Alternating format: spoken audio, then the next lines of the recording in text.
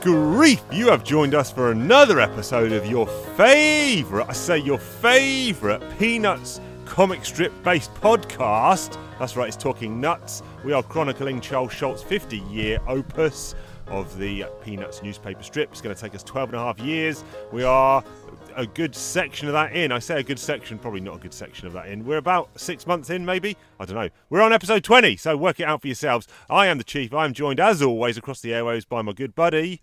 Hi, Chief. It's Parky. How you doing? Oh, Parky. It's coming up to Christmas time. Now, listen, are you a Christmas kind of guy, or are you a Grinchy bar humbug kind of guy? No, I like Christmas. I mean, I've got to that stage, you know, like the kind of the search for the Christmas feeling that I think most adults who grow up in sort of kind of Western countries, I guess, maybe sort of grapple with. You know, as a kid, yes. You have, if you're lucky enough, you have.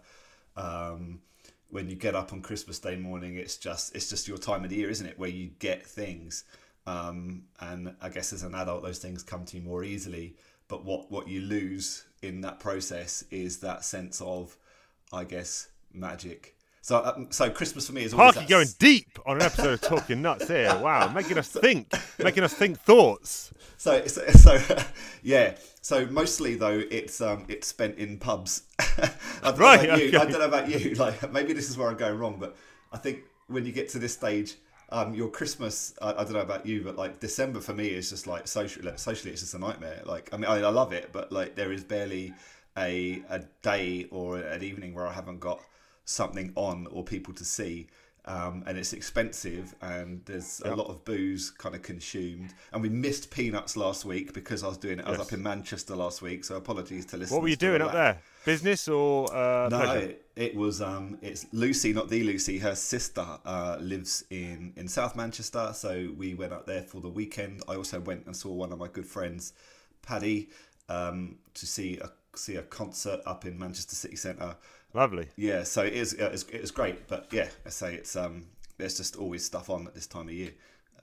What about yourself? How do you find Christmas? I tell you, actually, while we're just talking about what we love about Christmas, it's the movies, isn't it? It's all about the movies. I've already done about the movies. Yeah. The greatest Christmas movie of all time, Trading Places. And then I've got like a few more now racked up to watch this week: Gremlins, Elf, Die Hard.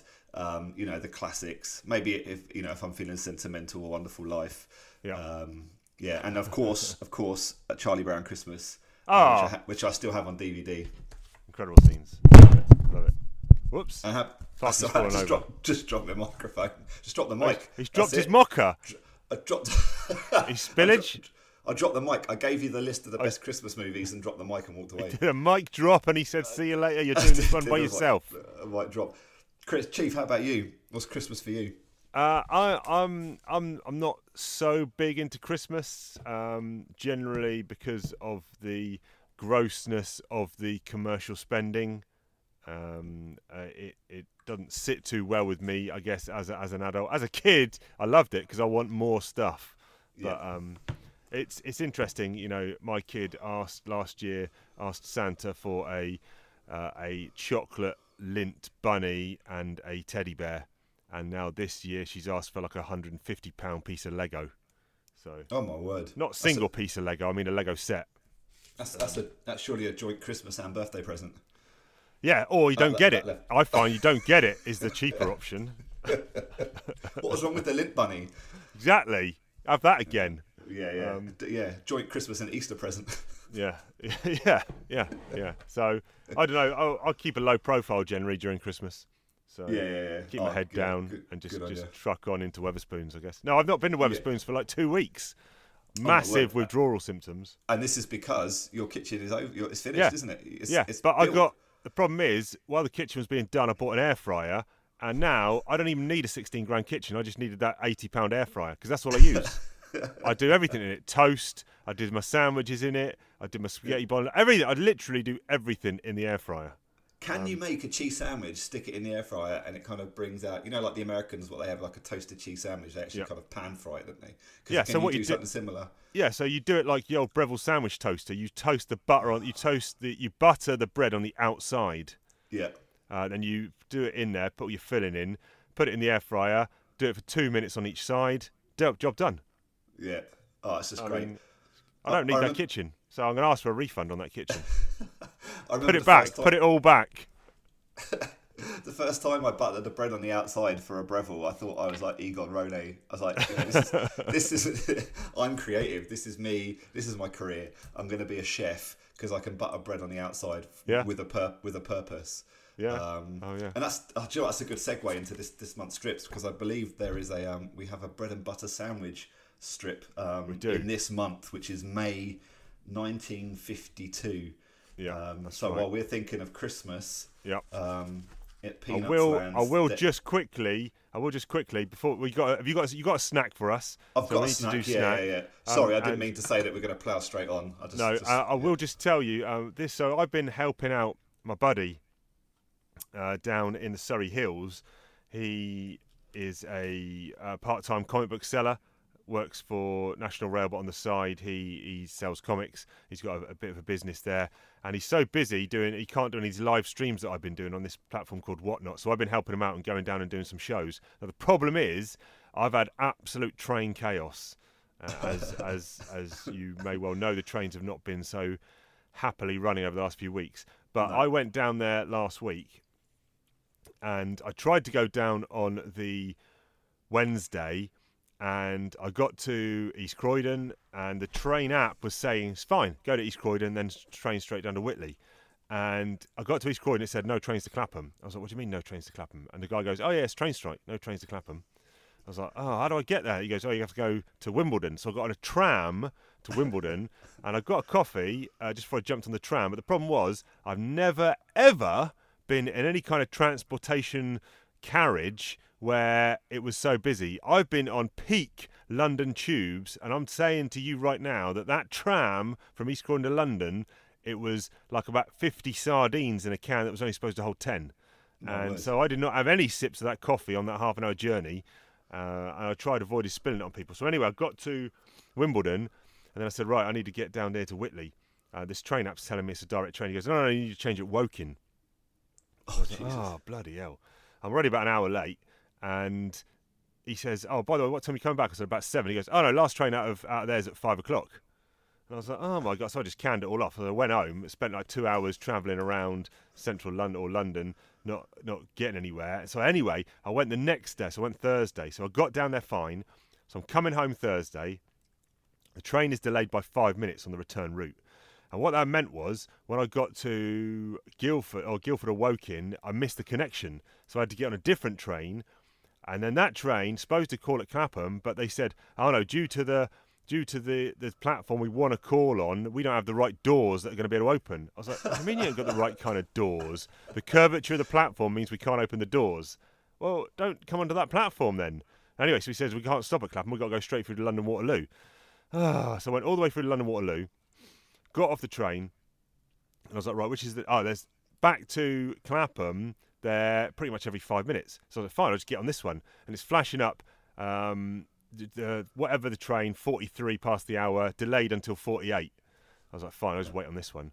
And then it flashes up, just delayed, with no expected time, just a complete delayed. So which means this sucker ain't going anywhere. Ominous. But literally opposite me, 10 metres across on the other platform, there's one that's, this one's now going to Clapham. So I ran off this train, jumped on that other one, the doors closed, then the one I just jumped on said delayed, and the one that said delayed suddenly went. I was like, are you actually pulling my plonker here? So I waited on this train, and all the while, I think I left Whitley at about 5:15, and I've got to get back to my house for 8 o'clock because the missus is going to netball practice. She got picked up. She got the keys. She got the bibs. She got everything. And it's now about sort of 7:30. I've already been 2 hours 15 travelling. So I got back to Clapham, got a connection to East Croydon. And I got my bike there. It's about 7:40. It takes about 15 minutes to cycle home. I've got 20 minutes spare. It's real pitch black. I've got on my bike off of, so you know at some train stations you get bike racks that are 2-tier like bunk beds. Yeah. And you have to pull the little thing down, you wheel your bike up and you slide it up onto the top row. Yeah. So I've yanked my bike down in a hurry and I've ripped off the rear mudguard which is attached to the seat post. So now, and it's hammering down with rain. It's hammering down with rain. So now I've got no Of course it is. rear mudguard, but it's a good one, so I don't want to leave it there, so I'm holding it in my hand. Yeah. I've put my lights on my bike, I've started going. The visibility, I've got glasses on as well, no contacts. I've got glasses on, so my visibility, my glasses are fogged and steamed. Can't see jack diddly. So I'm coming out of East Croydon, there's a massive roundabout and I'm in the wrong lane. And I'm like, well, I could signal and try and get over, but there's so many cars, it's going to be a bit of a nightmare. So I went, carried on, and took an earlier turning off the roundabout, and then I basically cut across when I thought there was no cars coming, but these suckers were coming fast. I managed to cut across some oncoming traffic to get back onto the roundabout to get my right exit, so that was a bit sketchy. Then I'm onto a flyover, a little bit of dual carriageway action.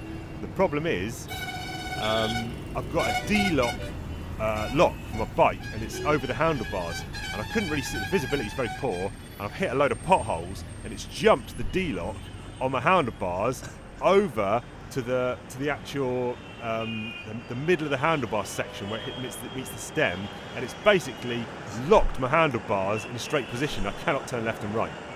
The D-lock has forced them, it's wedged down in, and I'm like, I'm hooning it fast, and I cannot turn left and right. There's a big right-hand turn coming up, and I'm like, what do I do now?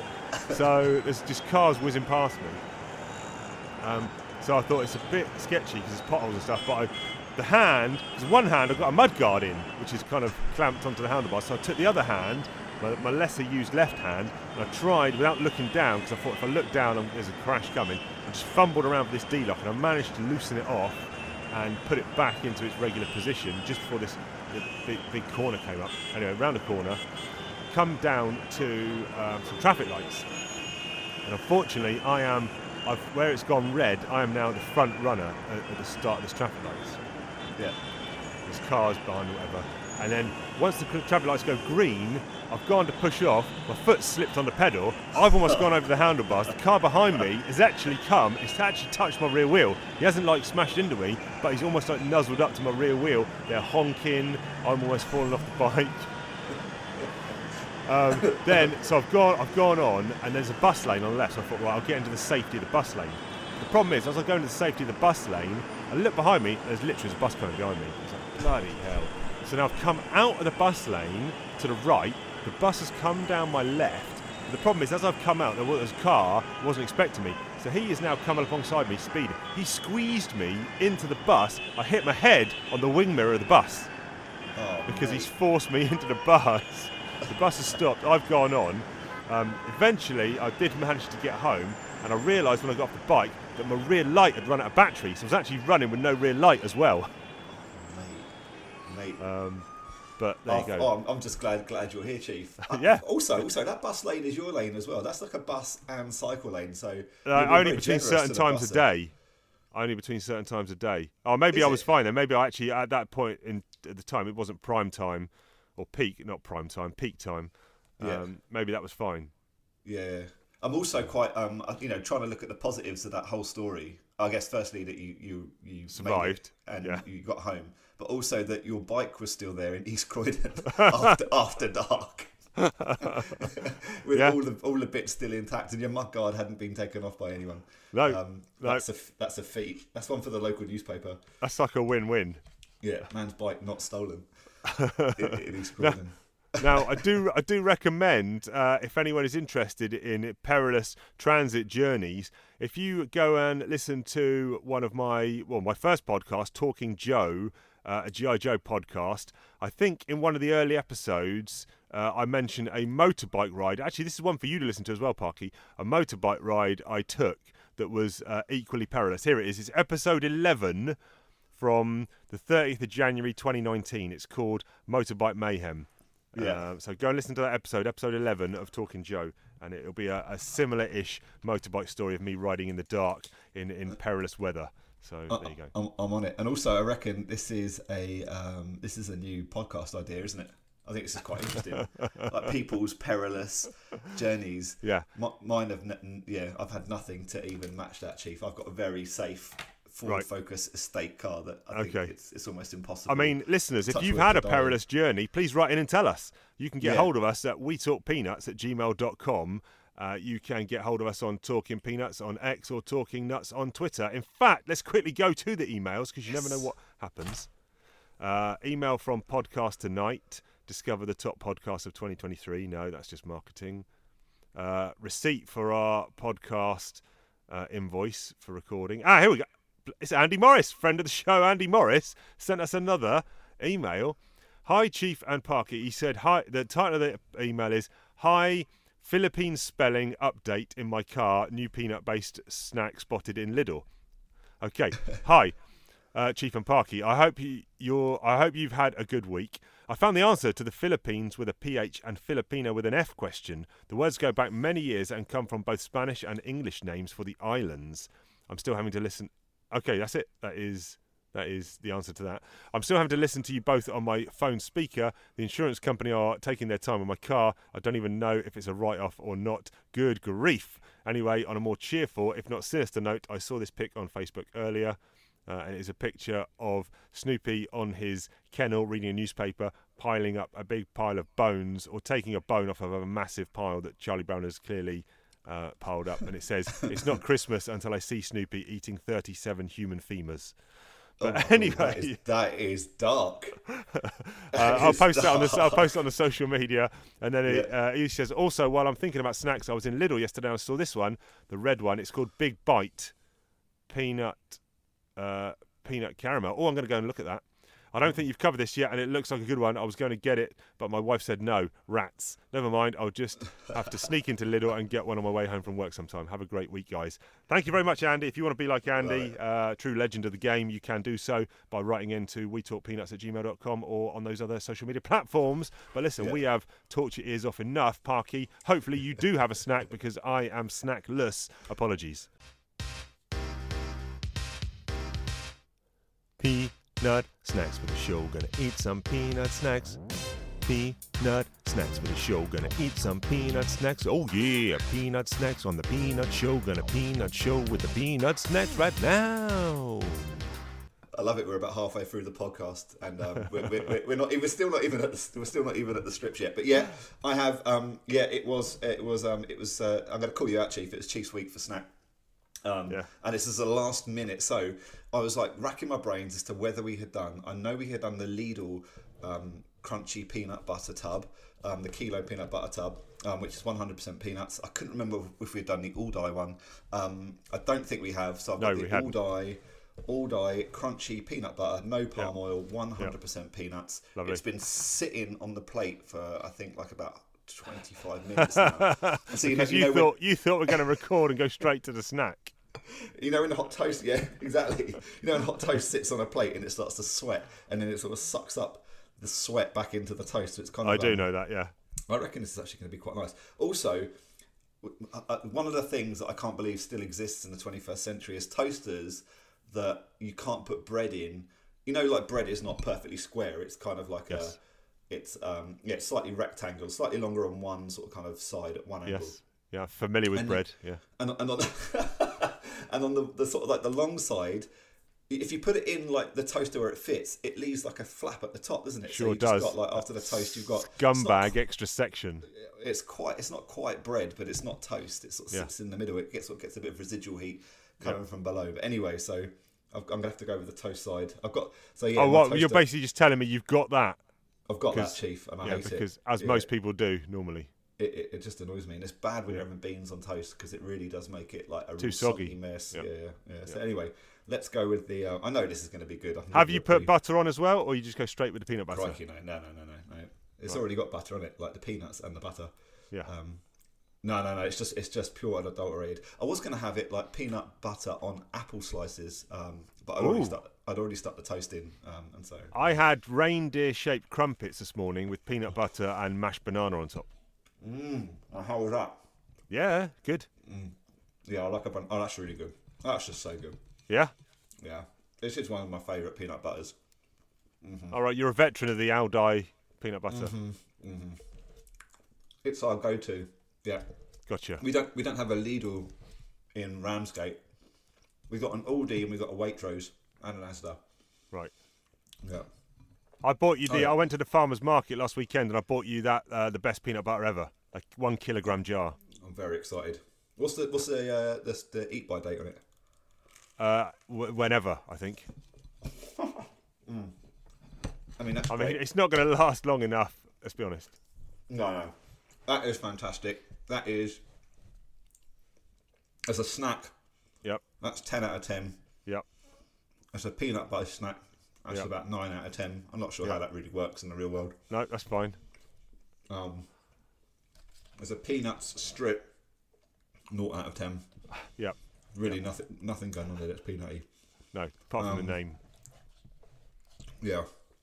Right, that's class. That is class. Excellent.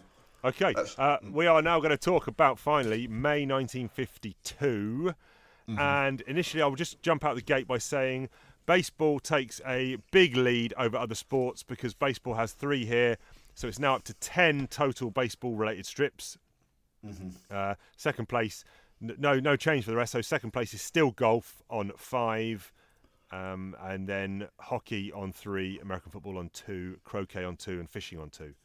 So I had a new sport this month, Chief. Bicycle racing, and it's one of my favourite strips of the month as well. Yep. Let me add it down then. Because I hadn't put it down, but bike racing. What was your thought on the month overall? Very enjoyable. Yeah. Very enjoyable. 7 out of 10, I think. That's a good month. I think I'll give it the same. There's some really good talking points in here. Like some new phrases. Plenty of rats. And Snoopy. We see a massive leap in Snoopy's development. I think this is the first time that Snoopy does something. It's definitely the first time Snoopy appears with a thought bubble. Yeah. On the 27th. Yeah, we'll get to that. Okay, cool. All right, where do you want to start? Should we, do you want to go through them chronologically this month, or should we just pick them out, or what do you want to do? I can start. Let's do it alternately, shall we? Let's do an alternate, and I'll go with the first one. Well, the first one is the bike race. Yep. For me, it's got the goggles. It's the goggles, correct? It's the goggles. It's the goggles, and it's the scene where Charlie Brown goes down the grate.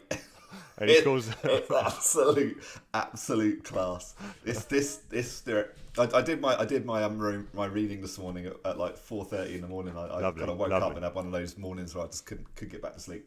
Yeah. And so anyway, the strip starts. We've got the it's a Sunday strip, so we've got the first frame, the big landscape frame. We've got Patty, we've got Lucy, and we've got Charlie Brown. Lucy's wheeling up her looks like no pedal bike. And Charlie Brown's got trike, and Charlie Brown's got his trike. Patty says to Lucy, "Come on, Lucy, the big race is about to start." Charlie Brown, we don't see just how comically brilliant these goggles are that he has. Until he they're puts them across on his forehead at the start. In the second frame, we see Patty crouching to Lucy, and she says, "Now give it everything you've got. I want you to beat these boys." And Lucy says, "Lucy, plenty speed." And then possibly 2 of the funniest back-to-back frames in Peanuts today. We have Charlie Brown with these absolute comic gold goggles that he's put down. We know that he's got this kind of Mr. Ben thing going on where he seems to be able to go this endless closet of quality garments and clothes and sports equipment that he seems to kind of go into. And so he's raced up. He's lined up on the start line. We see what I love about it is like we've got Schroeder with his tongue out, so he's got like his concentration tongue. Yep. We've got Lucy just with her kind of like really freaky large fries, wide eyes. But Charlie Brown's got this kind of like, usually he'd have his tongue out at this point, but he's not. It's like he's freaked himself out with his goggles. Yes. Anyway, so it's the start, and we've got Patty saying, "Get ready, get set, go." The next frame, Brown is the goggles have pulled up to the top of his big feet. His hat's fallen off, and his wheel's gone straight down the grate. And it's class. And you got Schroeder just on the outside, like smiling at him. And Charlie Brown, new exclaim, and one that lives on.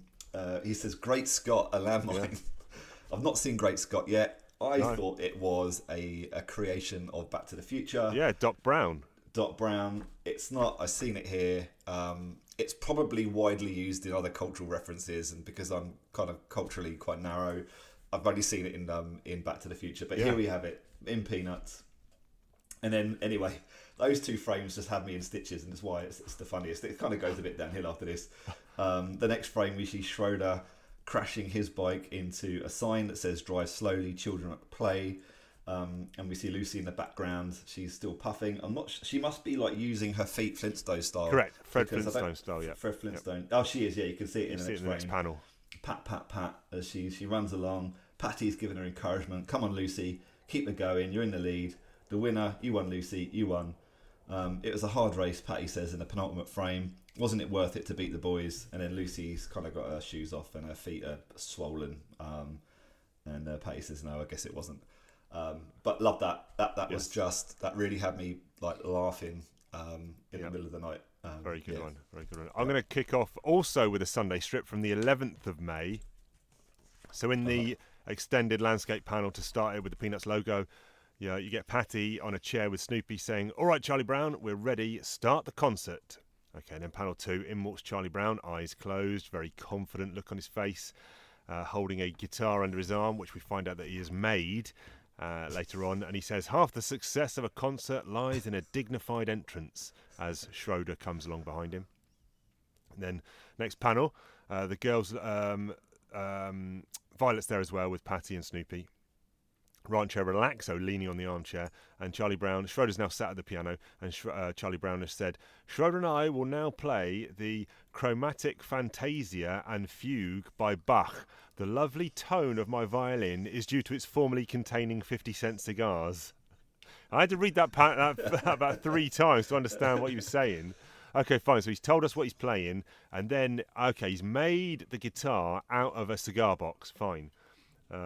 The lovely tone is due to it formerly containing 50-cent cigars. I like the fact that maybe Charlie Brown sneaks off and has a cigar every now and again. But anyway, next panel, Schroeder's playing beautifully, and then you get a squeak, squeak, squeak. Or it's not even it's a squeak, squawk, squeak from Charlie Brown. And then the next panel, Schroeder again playing amazingly. Charlie Brown's got tongue out, and he's got a squeak, rasp, ack, squawk, squeak coming from his cigar box violin. And you hear the girls, and Patty says, "That's the worst violin playing I've ever heard." And Violet says, "It sounds like he forgot to take the cigars out of the box." And then Patty's going, "Boo, boo." And Violet says, "That's awful. Let him play by himself." Cut to Charlie Brown. "Well, I'll be. I never expected anything like this." Final panel. "I'm sorry, Schroeder, but I guess they want me to play a solo." I love it because we do see this like slightly cocky side, not cocky, but it's like his he sees himself as like perfect in ways, doesn't he? And doesn't see it. I like this one, and what I kind of saw on the second read is I didn't see on the first read was Snoopy's reaction, which kind of made me chuckle. Oh yeah, sitting on the couch, paws in ears. And then he's like kind of blowing a raspberry. Patty's booing him. He's blowing a raspberry at Charlie Brown. Poor Chuck. Yeah. One thing I did like was one. Just to go back a few days, there was one where Lucy gets one up on Charlie Brown. This one really tickled me as well. Yeah, go on. It's another one where Lucy's reading. This is the 6th of May. Yep. And you remember last month we had one with Lucy reading. The L is for Lucy. Well, we've got A is for apple, B is for boat. And then, we see Lucy reading and Charlie Brown's in the background. I think he's got some sort of car or airplane that he's playing with. Yep. So Lucy, A is for apple, B is for boat. Second panel, C is for Charlie Brown. And as she says it, she's kind of like looking over to Charlie Brown. He's like, "Huh?" And he wanders over, bends over the book and says, "Really? Really? Does it say that, huh? Really?" And then you just see in the final frame, Lucy's like just in fits of laughter. And it's the first time I've seen the blush effect work well. I think it really works here. And Charlie Brown's looking like an arse because and Lucy's got one over on him. Love that. That's a good one. That's a really good one. I also like the next one on the 7th of May. So Schroeder's at the piano. There's lots of piano strips. There's lots of Lucy with building block strips. There's lots of tricycle strips. Those seem to be the trifecta of the core of this month. So here we've got a piano-based strip. And Schroeder's sat down at the piano. Charlie Brown says, "I think you're right, Schroeder. Your piano needs tuning." So So then Charlie Brown's walking off. I'll get my tools and fix it up for you right away. So immediately I'm thinking, what, this guy knows how to fix a piano? I mean, impressed, yes. And he comes back in panel 3 and he's got a step ladder, he's got a hatchet, he's got a mallet, he's got a chisel, he's got a saw, he's got a pencil behind the ear. Schroeder, big exclamation mark. And then in panel 4, Schroeder, in a fit of panic, has just grabbed his piano and he's off because he does not want Charlie Brown anywhere near that piano. An axe. I mean, I know it's like a hand axe and not a felling axe, but still, an axe anywhere near like a Schroeder's like piano. Yeah. I'd like to have seen the continuation of that strip, what Charlie Brown actually did with it. Yeah, I know. Yeah. The pencil's out from behind the ear, actually, in that final one. I do love a pencil behind the ear. Yes, yeah. How often do you put a pencil behind the ear and then forgetting you've put it behind the ear and then you're starting to look for another pencil? Or you're looking around for a pencil that's... Yeah. Or you put it behind you and you never actually need it anyway. Yeah. It still looks good, though. He's got a pair of pliers in that 4th one as well. He's got his pliers out. Oh, yeah, he has. Yeah. Crikey. Or look like wire cutters or something, yeah. Crikey. Right, where are you going next? Right, I'm going, I had quite a few strips this month, actually, Chief. The next one was... So I liked the 12th of May, which was... this really reminded me of being a kid. You know, we talk quite often about Peanuts, like having adult themes. They're really kind of adults in a kid's sort of body. But there are, which I think Schultz really kind of sees children and probably remembers either his own childhood or, observes other kids. It's a battle of one-upmanship. This is class, and this is how when you were a kid, all shootouts would end up. It'd always end, I got you, no you didn't. And we see Shermy and Charlie Brown. They have got their toy guns, and they're pointing at each other. And Shermy says, "Bang! I got you, Charlie Brown." And Charlie Brown says, "No, you didn't. I'm wearing a bulletproof suit." And Shermy's like, "But I shot you with armor-piercing ray gun." And then in the 3rd frame, we got just the ramping up the storyline. "But I've got radioactive X-rays all around me," says Charlie Brown. And then Shermy points at him and says, "But my gun shoots atomic reduction heat waves." Wow, he's been a science lesson. I love it. And then Charlie Brown says in the last, "Oh well, in that case, I guess you got me."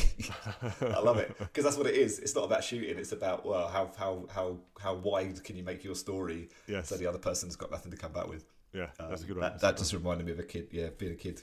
So and back to back, you got Charlie Brown kind of being out-scienced and just admitting defeat, but then in the next one on May the 13th, again, it's kind of he's defeated again by the world, Charlie Brown here, because he sat down, looks like he's building a model plane.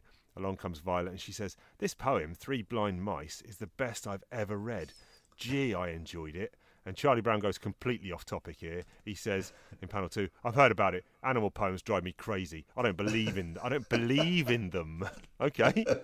And in panel 3, "How can people read that sort of thing? To me, it's just a waste of time." Then in panel 4, as she's walking off, "Life's just too short, and this old world is too full of trouble." And I mean, he's on a proper rant there. Jeez, what's happened to him? Animal poems, I know. And all the while, he's building some sort of toy plane in the background. Yeah. Which we're to believe is not a waste of time, as he thinks reading animal poems is. Yeah, I like that. Yeah, I do like it. Why has he picked animal poems? I can't rail even think against. of it. Yeah. Are there any other animal poems? I mean, there's probably thousands of others, isn't there? Okay. I don't know any offhand, though. No. Email into the show. Your favourite animal poems. Your most favourite animal poems, yeah. Yeah. So I'm going to go for another Sunday strip. We're really seeing Schultz's Sunday strips become really quite great, and they're often my favourites now. Yes. So this is the 18th of May. We start off again with the big panoramic frame. I'm not sure when we're going to stop just saying it starts off with a big panoramic frame. But let's do it anyway. So we see Charlie Brown talking to Lucy on the left-hand side of the frame, and he says, "You stand here by this chair, Lucy, and count." Okay. Lucy says, "Okay." So clearly gear up for a game of hide and seek. Quick sidebar, Parky. What's your view on OK being O full stop K full stop? Do you like that or not? I've got no issue with it as long as it's consistent. So as soon as you asked that, I immediately look back to see whether the previous OK had full stops on either side, and it did. So that's grand. That's okay. with me. Had the previous one had not the dots, I'd have been like, well, So where's the I'm gonna. Can I consistency be stupid? Can I play the stupid card here? Yeah. What is that? What is that acronym then? What's the O and the K stand for? Yeah, I have no clue. Okay. I thought OK was like a word, like as in OKAY. Yeah. That would have been better. Right. I mean, I cannot be bothered to look this up at all. So listeners, write in and tell me what the O.K. is actually in reference to. I really want to know now. So we need some desk-based research. Well, Parky will do it for me, so you don't need to listen. You don't need to write in, listeners. Parky will do that desk research, and he will tell me next week. I can't believe I glided past that without doing it. Anyway. Yeah, journalist. Right, let's go. So anyway, we're still in the first frame because there's five characters in this first frame, which is great. And then so on the left we've got Charlie Brown talking to Lucy, and then on the right we see Patty, Schroeder, and Violet. No Shermy, like he's really ostracised now, isn't he? Yeah. And Patty's saying to Schroeder, I haven't played hide and seek since I was a kid. When was she a kid then? When was she a kid? And then this whole kind of this whole day, this whole strip then just turns into some amazing rats-based reactions. So Charlie Brown says to Lucy, all right, Lucy, start counting. And then they all run off in different directions. Everybody hide. Lucy is like 2, 8, 1, 4, 13. Obviously, and I think that also calls back to a very early strip within the first month of, I believe, Violet or Patty skipping and doing this miscounting. Yeah. So I like that callback there. Yep. Schultz. How Schultz indicates, I guess, that they're quite young is that they're not able to count. So yeah. So then the next frame we see Charlie Brown. He goes over to the closet to try and hide, but Patty's already in there. You can't hide in here, Charlie Brown. This is my hiding place. Rats. Yeah. Then the next one, we see Violet behind the curtain. She's like, "Get away from here, Charlie Brown. Get away." He's like, "Rats." And then we see even the wastebasket is taken. Rats. And then you see Schroeder's little head kind of pointing out of the wastebasket as if Charlie Brown's head would get into there. Oh, no chance. No chance. He's like, "Where can I hide? I'm trapped." And then Lucy's like, 8 million. Here comes Lucy, ready or not. And then Charlie Brown's just hiding under the rug. No, he's not hiding under the rug. He's hiding under the carpet because you can see floorboards underneath. He's pulled it up. He's pulled the carpet up. Oh my word! He has pulled the carpet. That's a good spot, Chief. He has pulled the carpet up. Yeah. To hide, and it's not even very good. I mean, it's right behind where Lucy was counting. At least do the carpet in the bedroom or somewhere, or the corner of the room or something. But yeah, that's bad. Yeah. That's bad hide and seek game. Just like looking at some of the things. Is that a golf club? Set of golf clubs in the closet. You see the one where Patty is in. I think it's like the fourth you're right. frame. Yeah, is that a set of golf clubs? That's probably Chuck's golf clubs. Yeah, probably Chuck's golf clubs. Yeah. Anyway. I like the next one as well. May 19th is our first baseball strip of the month. And Charlie Brown's looking up into the sky with his big glove. And he says, I got it. Snoopy's behind him. And then panel 2 is the funniest panel because the balls come over his head, hit Snoopy on the schweed, go on a bonk, make him see him stars. Charlie Brown's still looking up in the sky for the ball. Then in panel 3... Terrible to have in the outfield. Oh, my goodness.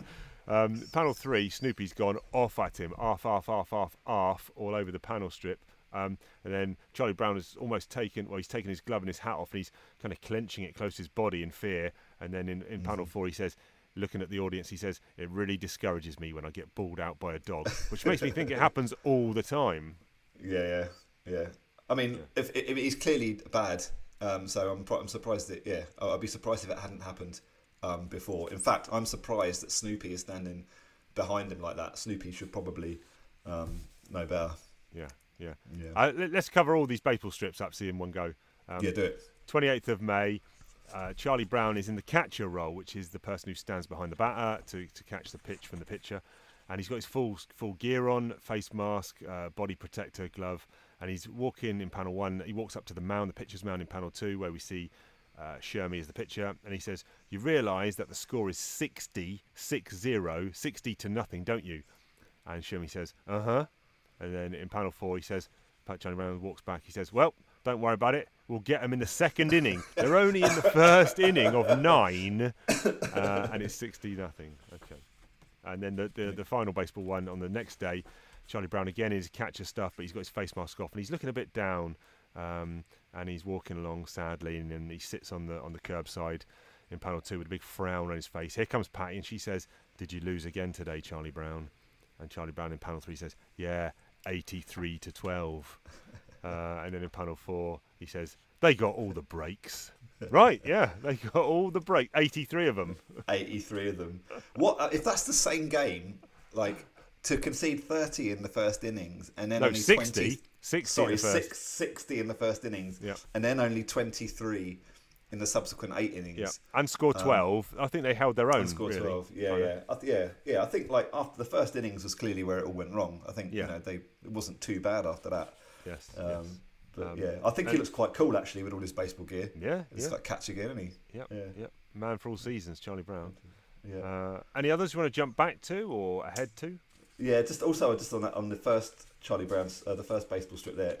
Is it me or does Shermie's glove look even more comically oversized than it normally does? Yeah, looks massive. It's massive, isn't it? Like gigantic, like half the size of his body. Yeah. One that really that made me laugh. So there's 2 more that I've kind of got to speak about. Was another one where Charlie Brown gets owned by one of the girls. This time it's Patty. So this is the 21st of May. Charlie Brown again playing with a kind of a toy car by its things, and Patty walks over to him, hands him a sheet of paper. It says, "See what you think of the story I've written, Charlie Brown." Next scene, they're both sitting on chairs. Charlie Brown's got his very grown-up, cross-legged posture going on in the chair. He says, "I think it's a bit subtle, Patty. The average reader probably won't understand it." As if he's some kind of intellectual genius. So pretentious. I love it. And then he hands it back to her, and Patty says to him, "You understood it, didn't you?" And Charlie Brown says, "Of course, but..." And then Patty jumps in and says, "Then I've got nothing to worry about." And then Charlie Brown's like staring at the camera with a frown. He has been royally owned. And I guess the kind of the big strip for me, it's not in any way the funniest or whatever, but and please correct if I'm wrong, but 27th of May is a landmark strip in the history of Peanuts, I think. Yes. The first frame we see Snoopy just sitting on the grass, basking in the sun. His eyes are closed. He looks at peace. Till Charlie Brown wanders along, whistling, probably in off key. In the second frame, the third frame, he walks over to Snoopy and grabs one of Snoopy's ears and holds it up and says, "Kind of warm out here today for earmuffs, isn't it?" And then the last frame, we see Snoopy walking along, and he's thought a sentence in English, and it says, "Why do I have to suffer such indignities?" And I think, and I probably need to go onto that Peanuts wiki page that is on there, but I'm pretty sure that's the first time we see Snoopy thought bubble anything more than like the grayed out grid or like a question mark. Yes, I think you're right. I think that's the first time we see Snoopy thinking out loud in English. Yeah. I'm just going to give. I've got one to talk about here, and I'm just going to give a quick shout out to a strip I know you like. I know the ending of a strip you like. Yeah. Your kind of style. May the 15th. Charlie Brown's sitting down looking sad again. He says, "Nobody loves me," as the 2 girls look on. And then Patty says, "That's not true, Charlie Brown. We love you." And then in panel 3 he says, "Yes, but nobody important loves me." And then, of course, he's running away from the girls. I always say the wrong thing. You know, normally that's how I get my kicks. But here he said it not as a gag. He's kind of said it just offhandedly, and it's turned into "They've chased me." But I do like this one on the 16th of May. And he's walking along, and he's got a new shirt on. And he says, "I'm anxious to have the girls see my new T-shirt." And then he's standing by a cobbled street with a big smile on his face. And Patty says, "Look, he's obviously got a bunny rabbit on his a big face of a bunny rabbit on his T-shirt." And she says, "A bunny," and she punches him right in the gut or in the sternum. And he's got the umbrella. Oh yeah, I thought it was a fist. You're right. Yeah, of course. She's jabbed him right in the gut with the umbrella. He's gone ack. Then in panel 4, there's no punchline. He's just literally in a lot of pain. Yeah. I mean, it's not necessarily a funny one. It's just like, wow, that is. Well, it's funny because I'm laughing, but. Yeah. I mean, that is Schultz and is kind of like the cruelty of kids. There is nothing in this apart from cruelty. Charlie Brown is so happy with his new T-shirt, and I know you said obviously a bunny, but I thought it was like a face of a Mexican luchadora, yes. A wrestler. Now I see that. First I thought it was an eagle spreading its wings, and it could be a luchador, an eagle, or a bunny. Yeah. But yeah, that's just. And this is like the kind of thing about Peanuts. I think this is because it broke new ground, because there was no other comic strip at the time that was doing strips like that would have had just like one kid just being cruel to the other one just for the sake of it. I mean, just face it, Charlie Brown has it come in. It comes on from the strip after the one where he says that nobody important loves me. So that probably stuck in those girls' craw. And they wanted to get back to him. But he'll never wear that T-shirt again. He'll never wear that T-shirt again. No. And rightly so. It's not as good as his default classic. Correct. Yeah. Black zigzag. Any others you want to talk about? No, I think that's it for me. That's it for me, Chief. I will actually dig into one more last one, because do it. Coming off the back of your earmuffs one, where it looks like Charlie Brown was poking fun at Snoopy, saying his ears are earmuffs. We see that Charlie Brown really does care about Snoopy. If we go literally back to the 1st of May, the very first strip of the month, they're at a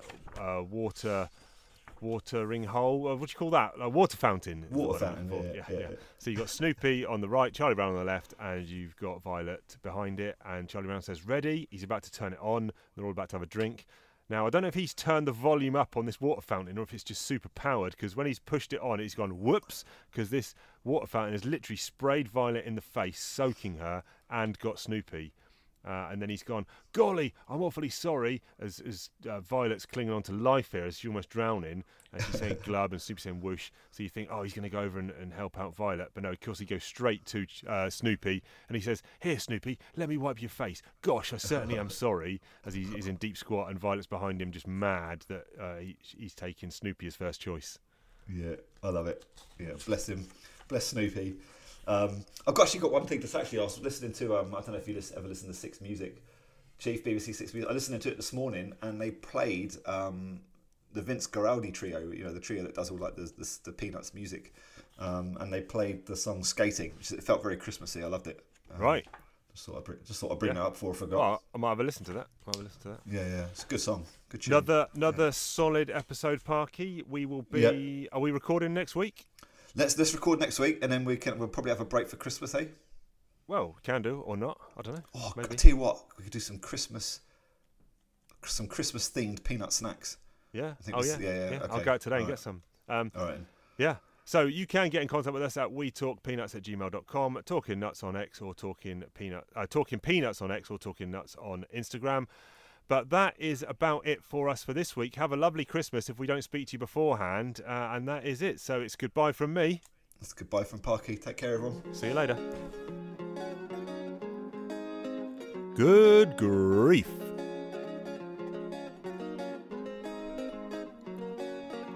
Peanuts, get on the bus. These are the nuts. Peanuts for us. Peanuts, get on the bus. These are the nuts, the peanuts for us. Charles Schultz was a man with a vision. Drawing comic strips was his mission. And Peanuts soon became a newspaper thing. So hot, hotter than a chicken wing. It's all about little kids and the hijinks. We're gonna pull back the curtain and have a glimpse. So grab a drink and some chocolate sprinkled donuts. We're gonna talk about this strip called Peanuts. Peanuts, get on the bus. These are the nuts. Peanuts for us. Peanuts, get on the bus. These are the nuts, the peanuts for us and us. Peanuts, get on the bus. These are the nuts, peanuts for us. Peanuts, get on the bus. These are the peanuts, peanuts, peanuts for us.